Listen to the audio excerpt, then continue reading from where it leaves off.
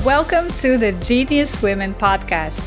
I'm your host, Yulia Denisuk, a published travel photographer and writer, an entrepreneur, and founder of Genius Women. 4 years ago, I quit my corporate job to pursue my dreams. And today, I'm on a mission to help other women pursue their creative dreams as well. This is Genius Women, a podcast where we explore living a rich, meaningful, beautiful creative life through in-depth conversations with brave women pursuing their wildest dreams. If you're ready to put your fears and doubts to the side, go after your dreams, and step into your brilliance, you're in the right place. Let's go! Hi everyone! All throughout May, we're sharing bonus episodes with you as we're taking a little break in preparation for our upcoming Season 3 of the podcast. In this week's bonus episode, I'm sharing with you a really insightful and fruitful conversation we recently had in The Circle with our Circle member, now a published photographer and writer, Vanessa Dewson. We discussed the intricacies of pitching to publications, holding on or letting go of your ideas, and the motivation that will allow us to stay in this lane. Enrollment to our Circle membership is ongoing, and this June, we are putting together our first ever Genius Women virtual one-day retreat for our Circle members. I'll share more information about the retreat at the end of this episode. Okay, let's dive into our conversation with Vanessa. I was looking at all of your guys' stuff, yours, Hannah and Matador. Laura just published her first, it just came out, the Storied magazine article. Yeah, I want to read that. I'm very, very happy and very proud of you guys, all of you. So that's amazing. That really shows me that not only what I'm sharing with you is working, but that you are actually doing the work. Because there's two components to that. You know, I can share all this stuff all day long, but you actually have to sit down and you have to do the stuff. Yeah. And you're doing it. And that's really exciting. That's super exciting. So no, it's nice because it had been, I had the maybe from Nat Geo Kids and I still haven't heard back. I sent a follow-up email, but I'm like, okay, I'll wait a little bit till I send up another follow-up. But so there was that initial like, okay, my idea was good enough to catch their attention, but you know, it still was, I was getting a little bit like, oh, it's tough when you're just putting stuff out there, not hearing anything. So this was I feel like, okay, it validates the work I put, the time and effort I put in, and that your system works, and able to put those things together and think about it when I am pitching. Like it'll become, I think, second nature to make sure that I have all these things in there. And but I also, with all of this, I'm like, okay, I can't just stop pitching because I got a yes. I need to still keep in mind what's going to come next, because once I'm done this and, if I have nothing else lined up, then there'll be a gap. So I need to kind of schedule that in and make sure that I'm always looking for opportunities that. Yeah. And you've heard me say this before, but I'm a big proponent of scheduling time on your calendar. Wednesdays from 10 to 12, that's what I do. I pitch. Yeah. Every Wednesday from 10 to 12. And so, it's on your calendar. You just commit to it and you keep going. It's interesting for me. This career is sort of this interesting mix of, you have to be really patient, but you also have to you have to be both at once. You have to be patient, but you also have to be impatient and keep pitching and keep reaching out, because you have to be patient with the people you already pitched, because a lot of times it takes a while to hear back from them, but you have to be impatient in a way that you're, okay, let's go. What's next? And I did find too that if I just dwelled on waiting to hear back, then it's like you give too much importance to those ideas and you feel more down if you don't get anything. Whereas if you just move on to the next thing and then you come up with another idea and you get excited about that, I think it's easier to cope too with the rejection, because you're like, okay, well that didn't work, but I'm already on to the next thing. So I think if I dwell too much, then it does weigh on me a little bit. So no, I agree. You have to approach it as a process. It's just a process. Like you pitched, okay, you sort of have that track going, and that's where, for me at least, the tracking document becomes really important, because I look at it every week and I'm like, okay, I pitched these guys a week ago. Is it time to follow up yet? No, it's still like brewing. So, okay, in the meantime, what am I doing? Who am I pitching next? And every week I'm looking at, okay, who do I need to follow up with? What's the status? What's going on there? But it's always like, it's this process that, okay, this one is out. Okay, what's here? This one is out. Okay, what's here? You know, sort of like that. And you're right, because then you're detaching yourself from every single one of them, and you're attaching yourself to the process itself. Yeah. And I think we had that conversation before where it's like, do you give up on certain ideas?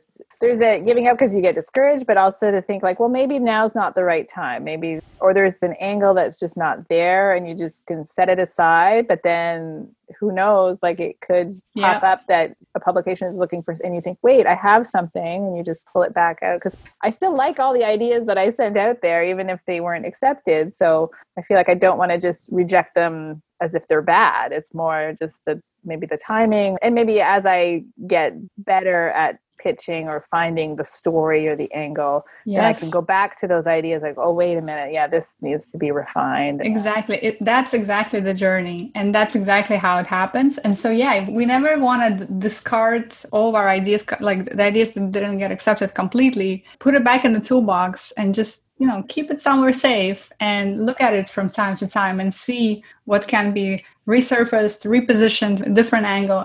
That's absolutely how it happens. And I just pitched something to BBC that I've been trying to find a home for maybe a year or two ago. I've been trying to find a home for the story in so many publications. I pitched it everywhere I could. Nobody took it. And now they came back. They're like, hey, we're looking for more stories from Kazakhstan. What do you got? I'm like, oh, I have this one that I was never been able to place. So let me try it here, So that's exactly how it happens. And yes, I reworked this pitch right now because it's also interesting how you see the evolution of your own work. Because I'm reading my pitch from maybe like 2 or 3 years ago. And I'm like, oh, that's rusty. That's like, I could have done it better, Yeah. So that's exactly it. It's exciting too for me, like to see that evolution and how much you've improved and how much sharper your ideas are. Another good practice everyone is organizing right now, but how I organize my stuff is basically I have a Google Drive and I have a pitch folder. And inside that pitch folder, I have folders of all the different publications that I've ever pitched. And then I go into that folder and then I have all the pitches that I've ever pitched them. I mean, there's different ways to organize. You could organize also by, destinations, for example, or, other things. But what I'm saying is it's really important to hold on to all those pitches exactly for that reason, that you never know when and how that pitch might be applicable again. It's also helps you realize that no work is ever in vain. Even if you didn't place it at that time, you just never know how it might be applicable again, So, yeah. If you have a blog too, sometimes if you really want to get it out there, you just can self-publish, I guess. Yeah, of course. There's a lot of outlets, like blogging outlets, who accept guest bloggers, for example, too, which is another way. I mean, yeah, exactly. Or Medium. There's so many ways for that work to see the light of day, if you wanted it to. Absolutely. I'm glad that you're sort of seeing it the same way, because that's exactly it. But again, I want to remind everyone too who is on the call or who's going to listen later, probably the most important thing we can do for ourselves in this path is learn how to manage those highs and those lows. Because right now I'm seeing Vanessa in her high. She's like, yes, amazing. But then a couple of weeks ago or whatever, she was in the low. Because she wasn't hearing from publication. She's like, oh, what's going on? And that's so natural. It's going to keep happening. You're going to pitch someone else and you're not going to hear from them and you're going to be back in the low.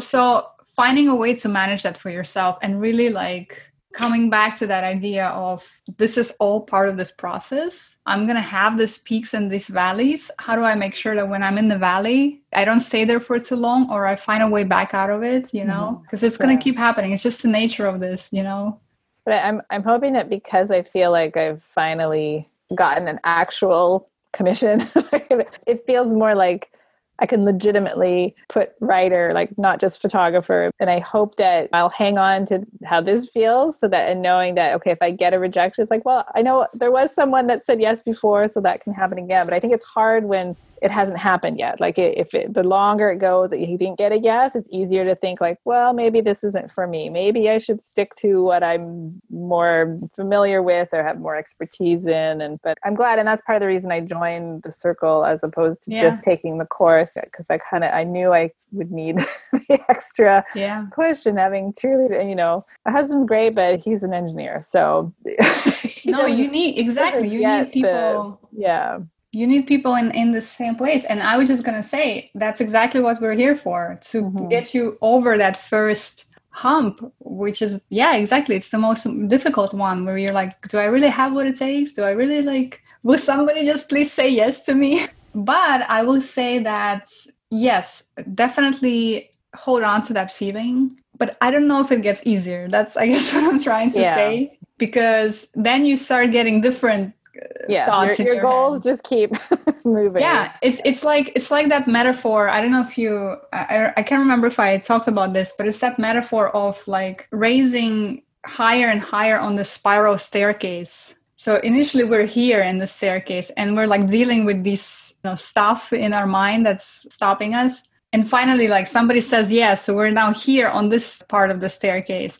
Like we left a bit of that stuff below, but then up here we find that there's new stuff to deal with that's also stopping us, but in a different way now. So it's finding whatever works for you as the way to deal with all that stuff, whether it's meditation, whether it's going for a walk, whether it's keeping a folder on your computer where you put every single piece of accomplishment that you ever did or every single piece of praise that you ever got, and looking at that every week, like whatever that is for you, find something like that. Because I'm telling you, this journey then, it's going to continue being this rocky. And the faster we can learn how to like navigate that rockiness and be more even, the better. Yeah.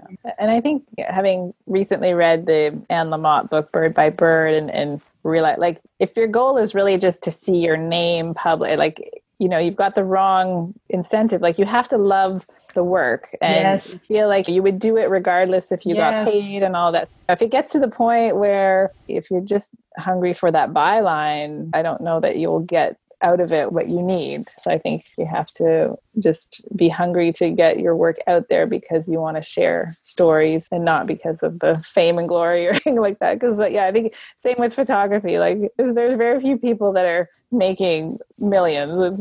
You don't do it for the money, you do it for the passion. And so, For sure. 100% agree. You have to have a different motivation than externally focused, outward focused, monetary focused motivation, because that's not a field for that. It's not a field for that. But because this other motivation is also, I think, is a more powerful motivation that's going to help you keep going no matter what, because if you're motivated by monetary motivation or like external recognition, it's going to take a while. And by that while, you're going to give up and say, you know what, this is just not for me. Yeah. But if you're focused by this internal, like the way I think about it for me is like, there's this fire. There's nothing else that I'd rather be doing. This is what I want to do. So I'm going to like stick through it no matter what, Yeah. And I find sometimes if you have that attitude, that the rejection just can fuel the fire. It's like, okay, well, they didn't want it. I know I can get something even better. If you kind of push, or I need to prove them wrong that I can do this and that I have what it takes. And so you find maybe little things that can help the way you pitch and all of that to just get what you want out of it.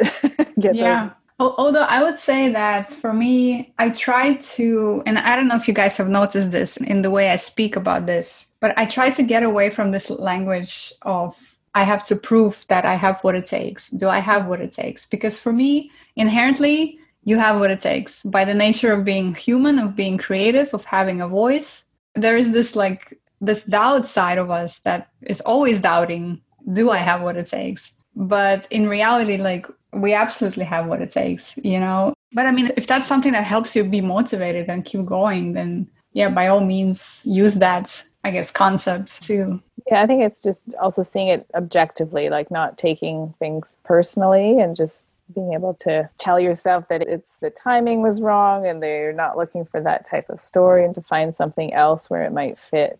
I was listening to a podcast this weekend, and in it, this idea that was discussed was resonated so much with me, and I think it's so applicable to what we have going on here. It was an interview with an entrepreneur. He's a Russian entrepreneur who started several companies, and they were talking about personal growth and becoming the best version of themselves. So they were talking about that, but I think what they talked about really resonates here, because what he was saying is that we have to learn how to recognize when the lens through which we view the world, or the model through which we perceive reality, is no longer serving us. Because the thing is that, like, there is a one version of objective reality, but every single one of us interprets that reality in very different ways. Mm-hmm. So there could be one event and 20 people in the room might all interpret that one event differently. What matters at the end of the day is not that one event that happened. What matters is how each one of us interpreted that event. And there's sort of 2 steps to that. Step number 1 is even recognizing that that's happening, because a lot of people don't recognize. They're like, they don't even sort of have this distinction that there is reality out there, but then there's also a way I process it and a way I think about it, right? So that's step number 1. And step number 2 is thinking, does the way I'm interpreting this, does it serve me? Is it helping me or not? And then step number 3 is then being able to switch.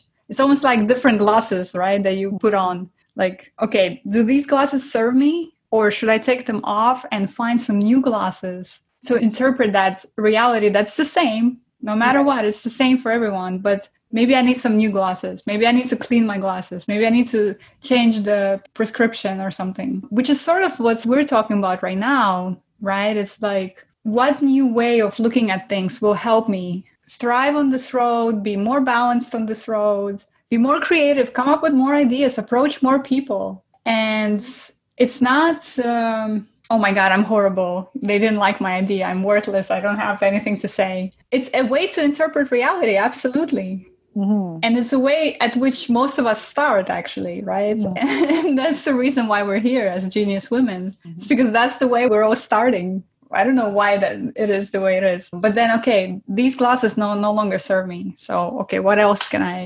other way can I come up with to interpret this reality? Yeah. I do like how a lot of publications they answer that question in a sense, like they don't need you to be published or have 1 million followers. They're looking for a good idea. So they say, pitch us anyways. And so I guess it's seeing that is encouraging, because, I think that's part of the reason I hesitated to get into this. Like, well, I don't have that many followers, so they're not going to even look at this. And also just realizing that that's the case. And I remember when I first joined Instagram, I joined because I was hearing that some photographers are only being hired because they have this following, because they can help promote whatever product. So I was like, oh, I better get on this platform. And I was slow to embrace it because I had heard that they keep the copyright and I didn't like that. And so I was like, oh, I got to play the game. So I was always I don't like this popularity contest. So it's really refreshing to see that has nothing to do with whether a pitch will be accepted or not. And hopefully that these 2 articles will do well and build a relationship with the editors, and that will kind of lead to other things. And so I'm excited, and I feel like I've made the right choices by taking the course and joining the circle, and it's been worth it. But yeah, you still have to there's no magic golden ticket or any way to get there fast, and you have to put in the time and put up with the ups and downs. Yeah, that's the journey. Thanks again for listening to our bonus episode today. I hope you found the ideas we discussed here helpful and relevant to you. And here's some more information on the June retreat I mentioned at the top of this episode. In this one-day virtual retreat, we'll focus on strategies to help us craft our dream creative life, like reimagining our imposter syndrome and creating focus and intention in our work. We'll have an amazing guest speaker, travel writer extraordinaire Michaela Trimble, join us. She'll run a session on tapping into our divine femininity. We'll also work in small groups in breakout sessions and brainstorm ideas to support each other's work. The retreat is happening on Saturday, June 5th, and it's open to our circle members only. So if you've been thinking about joining us, now would be a really good time to do that so you can participate in the retreat. Get more information about our membership and how to join at geniuswomen.com/circle. Thanks again for listening, and stay tuned for another bonus episode coming your way next week, in which we'll talk about ways we can keep discouragement at bay.